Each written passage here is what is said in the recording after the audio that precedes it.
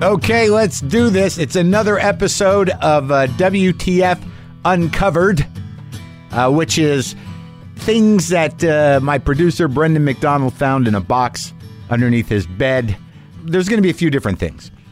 Like next week, we're going to do an Uncovered, which is basically, it is an actual WTF interview that never aired due to circumstances I will explain on the show. But today's Uncovered is a little bit like the last one, last Friday's. It's a lot like it. These are segments from another unaired pilot episode for the Marc Maron Show, a radio show we did on KTLA in 2006. These were done for the GM of the radio station to get our spot, which we already had, I think, in retrospect. I think he was just making us jump through hoops because he hated the idea that he would give me a show.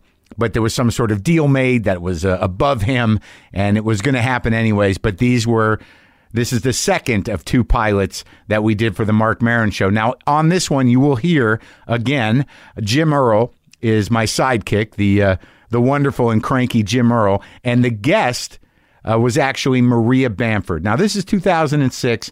This is a while ago. And it's earlier Maria, but still perfectly and beautifully Maria. And this was also the first time we used Eddie Pepitone, who some of you may know. We used him as an investigative reporter. He did an investigative reporter segment. This was radio. We did segments. We did funny things. So enjoy this. Enjoy this WTF Uncovered with Jim Earl, Maria Bamford, and the amazing Eddie Pepitone from 2006. Live from Burbank, California, home of Eve Plum, the only Brady who likes sex. It's the Marc Maron Show. And now a man who sleeps in Grover Cleveland's bathtub, Marc Maron. Good evening, geniuses, philosopher kings and queens, working class heroes, progressive utopians with no sense of humor, lurking conservatives. I'm Marc Maron. Thank you, little Jimmy Earl, for the lovely introduction. Oh, you're welcome. Yeah, I'm very excited about tonight's show. Very excited. It's been a big day out there. Here's some real news, Jim. Here's some local news.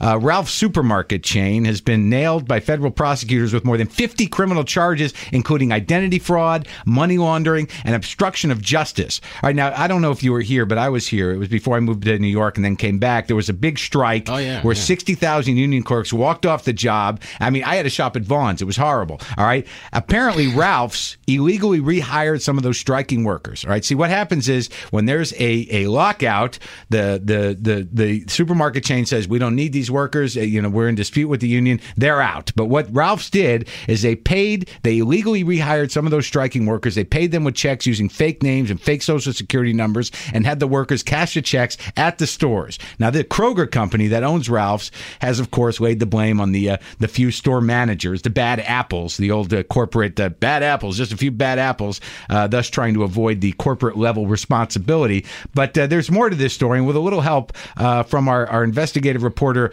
Eddie Pepitone, who's been on the scene all day at the courthouse. What can you tell us today, Eddie? Thanks, Mark. Yeah. Hey, what the hell is this? I shop at Ralph's, Vaughn's, and Albertsons. Mm-hmm. I come to find out they are owned by the same company. Hey, how about calling it one name? How about Ralph's, huh? This way I don't get confused. Uh-huh. All right, so Ralph's, Vaughn's, and Albertsons rehired locked out workers. Right. So they lock these guys out, then illegally rehire them. Here's an idea. Don't fire them in the first place. If you're going to lock someone out, lock them out, all right? My wife locks me out frequently because she says I can't feel my feelings, which I dispute because she pisses me off, all right? And anyway, we have 3 entrances to the house, and when she locks me out, they are all inaccessible. Doesn't matter how cold it is, or if I'm feeling woozy from having some beverages and I shouldn't be driving, or if I'm pleading with her that I will change.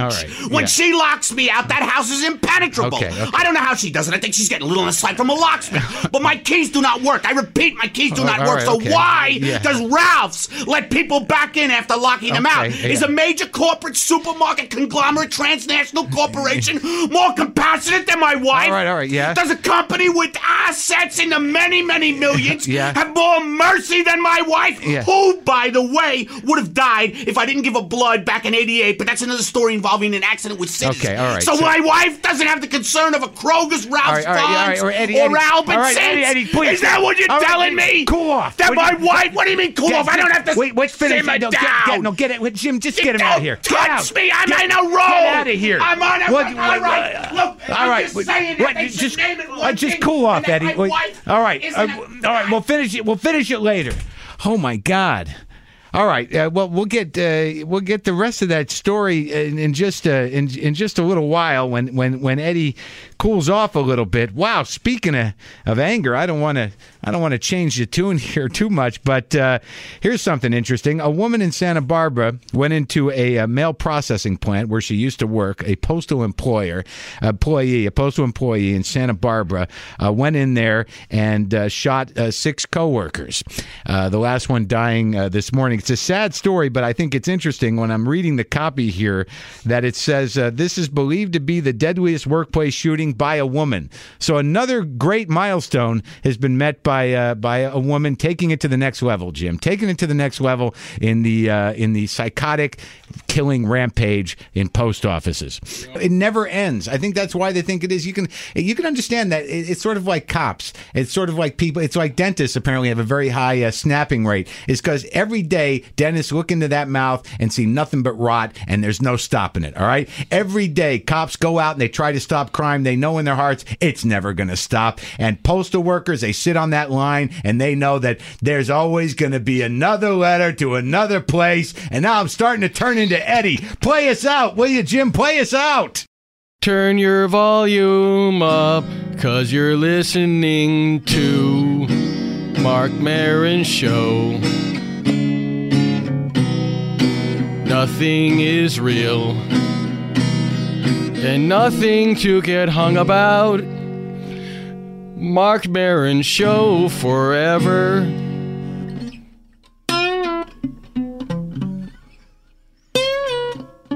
Wait, I got the wrong chord. Can we do this? Marc Maron Show forever.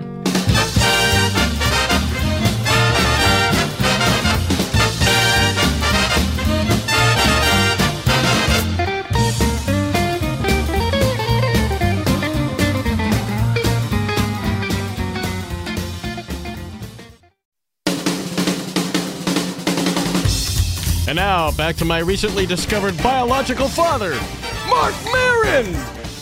Right now, we've got a phone call here. Who's on the phone there? Can we take this call?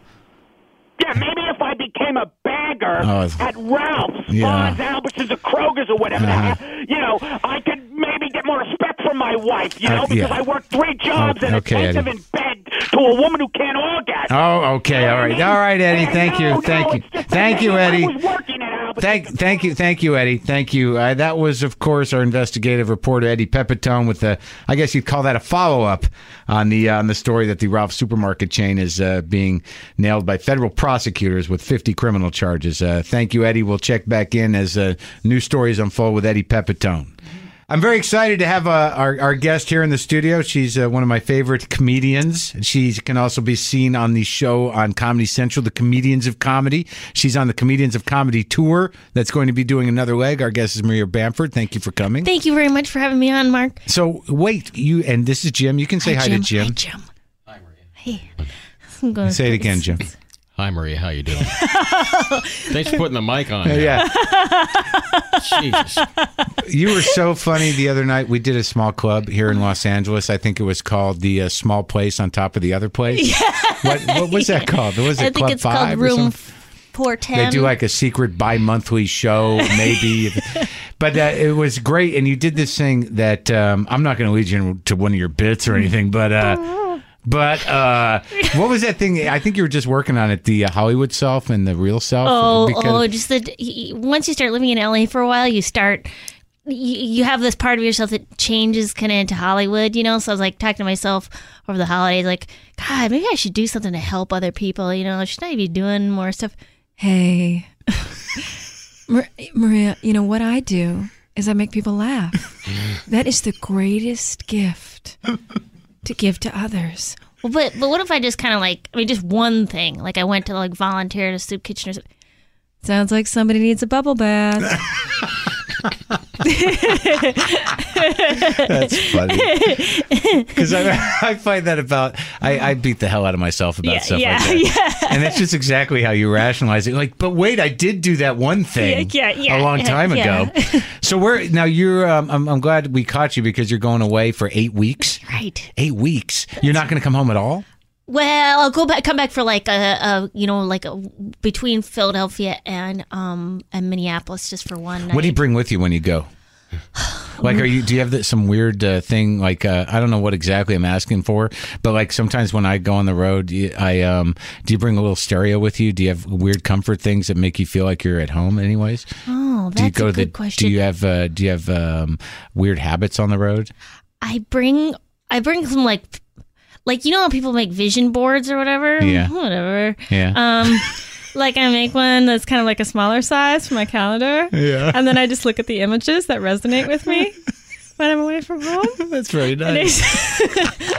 So, Jim, do you do that? What's a vision board? A vision board is when you, let's just take a set of magazines, set of some magazines, maybe something you wouldn't normally read, like Forestry Today or something. Yeah. Go through there, just cut out words and pictures that kind of just make you feel something, whether it's happy or concerned or whatever. Then you glue it. Take a little paste, you glue it on a piece of poster board, and any way you want, just let it go. Crazy. That's your vision. Where the hell did those come from? I've seen those before. Where did that originate, the vision board? Because when you go to someone you don't really know's house and you kind of look in the bedroom and there's one of those on the wall and you don't know at what point in their life they made it or what it meant to them. I've had that happen many times, like the weird inner sanctum of someone's desk area. Like I bet you if you walked around here, Clear Channel, some of the cubicles, there's a couple vision boards somewhere in here. Oh, for sure. Well, I think it was maybe initially like a marketing, like a salesman kind of tool to pump yourself up. Like you go, I'm going to put this Maserati on my refrigerator so I can, get pumped to sell stuff. But then now it's become a new age thing of like, I don't have to sell anything. I don't even have to work. And this stuff just comes to me. Like I put now, albeit this is a lesser goal than a Maserati, but I'll tell you a little miracle. Mm-hmm. I put a little cutout picture of a microwave on my vision board a couple years back. And and I thought, there's no way I could ever have a microwave. Oh, well, my sister was visiting from Minnesota, and she saw my vision board, and she said, oh, Jesus Christ, that's pathetic. And she sent me her microwave. See that? It's magic. Wow. It's see magic. How it's magic? Yeah. How's your mom? She's very good. She's good. She's concerned. She wants my boyfriend to ask me to marry him. The Australian guy? Yeah, she does. But she's just, listen, that guy's got a fish or cut bait. Mom, we've been dating for 9 months. I think he has a little bit more time. We've been enjoying getting to know each other. Yeah. Honey, move on. Move on. But she likes him, huh? She likes him, but she's like, I think she just has an idea. Like my parents, when they got, like she just cried on the phone once, and then my dad flew to ask her to marry. Like she just, like it was more of a bullying. She coerced him. Yeah, she coerced him. With emotional manipulation. But yeah, I don't know why.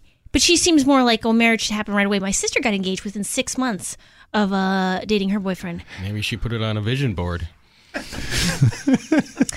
Your boyfriend's Australian? He's Australian. That's a long-distance relationship. It certainly is. And we have been dating for 9 months, as I said. And 3 months I went over there so we get to know each other. Now he's come here for 3 months where we've gotten to know each other.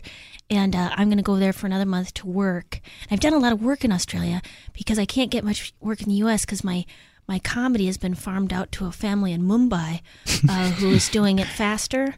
funnier. And more efficiently? Yeah, and with a really good attitude. And with less fear? Yeah. They're nice people. Wait, now is that part. true? Because I think you're such a unique talent, and I can't imagine that you have trouble booking yourself in this country. Is that really true? Well, I think it's just different because in the other countries they have festival atmospheres, which is what I love. And they also appreciate unique people. Right. Like they don't need people to reaffirm their stupid lives. Well, there you go. What the hell was that? Well, I think a lot of American comedy clubs, if people, it's a rare type of comedy audience. I think there is some of that developing now with some of the younger cats, is that most audiences are like, they want to be like, they're making me laugh at me. As opposed to like, that's weird. She's weird. Right. Yeah. Well, I was reading about Tom Lehrer, the political singer-songwriter guy. And he had said that one of the reasons he stopped performing in 1960 was that he was preaching to the choir. It was like everyone who came to see him was somebody who had the same viewpoint as he did, so he didn't feel like it was as valuable. There's nothing more contemptible than the choir. Yeah. Because if you have the sad thing about the choir, and this has got to be true with Tom Lehrer, is that you'll get to a certain point where if you have any self-hatred in you, they will pay. Because it's like, how can you like me? Yeah. I don't like me. You guys are idiots. That's true. So let's talk about Australia. You're going to Australia. Okay. I've been to Australia. Yeah. But you are popular in Australia? Well, it's among certain people. I mean, I think it's just like the U.S. It's but they have a big festival circuit where you can make very good money performing at these festivals, and you perform in theaters. You don't perform in a comedy club where people are eating stuff and you know what I'm saying, or free passes. But I was in Australia. Yes, here's what happened to me, and I'm only sharing this. You've been there before, so it's not going to frighten you. I'd been doing comedy about 3 years. I had maybe 25, 30 minutes of material. Some guy sees me in New York. He was booking a big club. I think it was called The Last Laugh in Melbourne. I don't know if it's still there anymore. Yeah.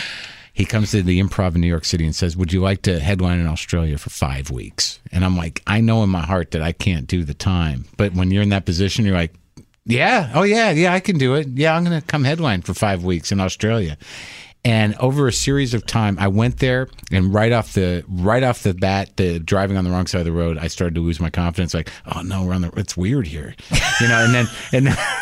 And then I saw the kangaroos. I'm like, wow, I'm really far away from anybody. And like when you call on the phone, it's tomorrow, and it was a problem because I couldn't panic with friends. Yeah. So and then I go do a talk show, and it's like the Letterman show, only it's not Letterman. And again, the desk is driving on the wrong side of the road, like it's on the it's the Steve Vizard show or somebody. Okay, so it's starting to disintegrate. Everything's falling apart. And then the first night, here's the lineup. It's a host who's a comic, and then this burlesque act. These two women with wigs and an accordion. Okay. Then the next act's a guy who escapes from a straitjacket on stilts. All right. That's his closer. All right. And then they're like, and now Marc Maron. And I'm in Australia, and it's ridiculous. And of course, they're like, stilts, that guy's a genius. And I get up there, and I just felt myself shredding, inside, like, I can't do this. I don't have the time. What am I going to do? And as each night went by, we built towards the weekend. I was starting to come around a little bit, but it was kind of weird. Yeah. And the Saturday night, the place is packed. Like 400 people are in the room. They had just, got done. And they had an intermission after the guy on stilts. That's another thing. Comedy shows that they have intermissions. Right? Yeah. So I go up there, and right out of the gate, a guy with an American accent goes, where'd you get that jacket? Like in a room full of 400 people. And literally, for some reason, you know how some nights are so bad, you don't know why, but you somehow literally leave your body and watch yourself do your act to no response. It was the worst thing. All I could hear were the embers of my cigarette burning. And I was just watching myself. I'm in front of 400 people sitting there going, oh, man, there's nothing I can do to help you. Because I had shut down. Yeah. And then it was just awful because I got off stage, and it was that weird baptism and failure where you're like almost relieved. Yeah. And then the guy sits me down the next day. He takes me out to coffee. And he says, this isn't working out. Maybe I'll pay you for 3 weeks, and we'll call it my mistake, and you go on home, and that's all, And I'm like, yes. So you secretly like, God. And I'm like, really? Are you sure you want to? Because I could no. Oh, thank God. So right when that little thing happens at the coffee shop, the waiter comes up and says, like, hey, I saw you on the Steve Vizard show. You're really funny. Where are you guys working? And I'm like, nah, I'm going home. There's a problem. But that's my little story. I was sent home from a country, but I learned my lesson. Oh. Yeah, have a good time there. Yeah. Well, you know what's weird is because I've been trying to do clubs in the U.S. and I don't really do very well all the time because I'm a bit odd. And then when people have come in just for a generic comedy show, we're gonna go see some comedy. Yeah. Like I'm not usually what they're thinking of, and so which I can understand how that would be disappointing. It's disappointing for me to see them, and but I went to Australia and it was like this. I was like this weird homecoming. Yeah. Like it was because they had this festival and it's a huge festival and it's like I did like an hour and you ever watch a comedian when they just start riffing and they just go on for like an hour and a half or 2 hours? Like I felt like that. Like I'd never felt like that before where you could go on. It's exciting. I'm happy for you. Yeah, it was unreal. They appreciate theatrics there too, and they understand they're willing to. I get angry hearing you tell me that people don't like you in comedy clubs. Oh well, I mean now it's getting better because of having any sort of TV credits, and people go, "Oh, you been on TV? Yeah, you been on TV? Oh, good TV on good TV." Yeah, they like you then. They like it on TV. Yeah, and it's weird. That's all that seems to matter to them. You can sit there and perform for them, and they won't refer to your actor like, "I saw you on the thing." Yeah, exactly. That thing on what channel was it? On the Family? On the was it Discovery? What were you on? Comedy Central. No, but it was something. Oh my God! It's so you're here right now. You look so small. You look kind of big on TV. Look at us, that girl from TV. Which is something I've always wanted to happen. Yeah. Now when it happens, guess what? Yeah. Not so interesting. Not so exciting? Do you hate it when they're like, what about that other guy that you're on the thing with? Is that guy an ass? Oh, yeah. I ask about the... Well, now, I've gotten some... where they'll be like... Someone will say, I watched your act, and then I watched Saturday Night Live, and there was a joke on it that was a lot like one of your jokes, and I just think you should know about it. Yeah, the comedy police. Like, you're like, what? Yeah. Like, well, basically, I've probably... I mean, not... But every idea of mine has been stolen from the greater atmosphere, so, in terms of... we're all thinking the same thoughts, right? Am I right? Oh, absolutely. I'm right. Well, I always get defensive like that because I don't know who they're looking out for and what they're insinuating and what kind of life do they have where they're sitting there making notes. Like those. I appreciate the comedy fanatics who are actually keeping check of that, but I cannot stand when someone insinuates it's like, I don't know if they stole it from you or maybe you stole it from them. Yeah. And that's when you're like, you don't need to be my fan. You can go away. I don't need that kind of pressure. Well, now they got comedy blogs where they got people going out to just shows and then blogging on it. 7 people. Oh, is it just 7? Sure, okay. Maybe 10 or 12. Oh, your blog, yeah. Huh? Oh, come on. No, have you been to any blog? Yeah. And how many people are there? There's like 7, 12. My mom's there in the chat room waiting to talk about me. My daughter is lovely. I mean, Maria Bamford's a genius. She sat in the chat room for a while talking to people. Yeah. I thought that Can was she type fast? Oh, yeah. She's a good typist. Well, Maria, I want you to be careful. Yeah, I will. I care about you. Oh, that's very nice. And are you? And there have are a funnel good... spiders out there. Oh, yeah, only in Sydney, buddy. Only in Sydney. Where's your man from? Check your shoes. Sydney. He is from Sydney. So wait a minute. You're right. There is a problem. What the hell's a funnel spider, Jim? Funnel spider kill you in 5 seconds. That's all you need to know. It's a spider that kills you in 5 seconds. They live in funnels. They live in Sydney. You can. Yeah, it's just Like a lot of them, or sure. Everywhere. I'm forbidding you to go. They're always saying stuff like that there because like I was going swimming and they go, well, there's no shark nets at this beach. Like. Well, the sharks, right when I put my feet in the water, there's a shark going to come up to down there. Like, okay, come on. But I guess there are, I mean, they never want to make any promises of what if a shark does come up on a beach and nibble your toes? Yeah. I'm a little angry. It's weird about Australians, though. They sort of have that attitude, sort of like, nah.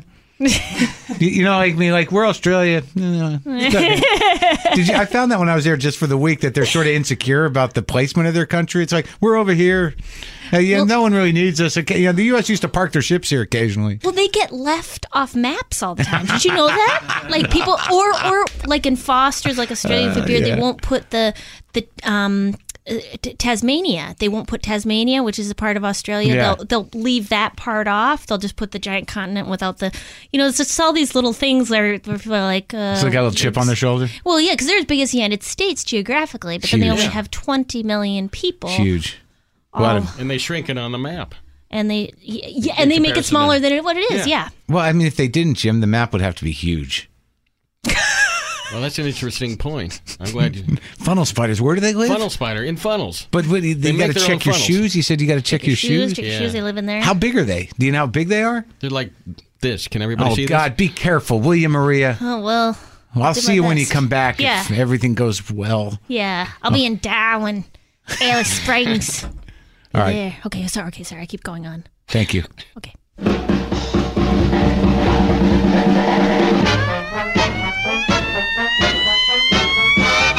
Well, it's been a great week here on the Marc Maron Show. Thanks for joining us. I'd like to thank all our guests. I'd like to thank Brendan McDonald for producing the show.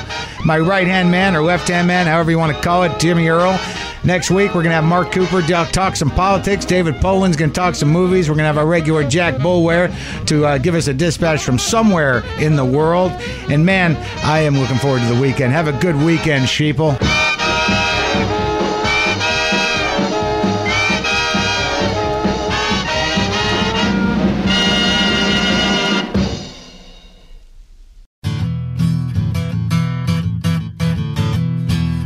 Well, that was fun, wasn't it? Old Mark, old Maria, old Eddie. Or I should say young Mark, younger Maria, younger Eddie, and timeless Jim Earl.